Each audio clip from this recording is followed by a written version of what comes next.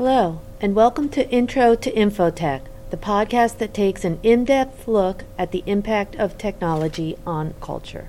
I'm Lynn Krieger, and today we are asking the question, how does technology impact our society? We will explore how technology impacts how we think, how we connect, and how we consume. So, let's get started by thinking about how technology impacts how we think and what we think about. A common trend is to think about what to watch on TV or what to listen to next. As more and more web applications began to appear, it enabled each individual to become a creator of the web.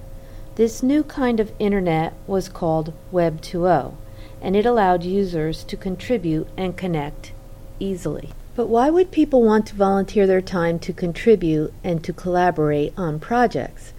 It is believed that three things motivate people to work on these kinds of projects: the excitement of autonomy, mastery, and purpose.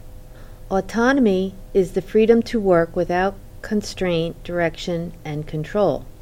Mastery is the feeling of confidence and excitement from seeing your own skills progress, and purpose is the understanding that you are working for something larger than yourself. Next, how does technology impact how we connect? The internet has provided a means to connect through music. For example, virtual choir began with one person posting a YouTube video of himself conducting his work. The idea was that listeners could follow along and each would record their part as a soprano, an alto, a tenor, or a bass. Then the submitted videos were edited together to create a virtual choir. Okay, but how does technology impact how we consume? Studies show that 82% of shoppers go to the internet on their cell phones before they make a purchase.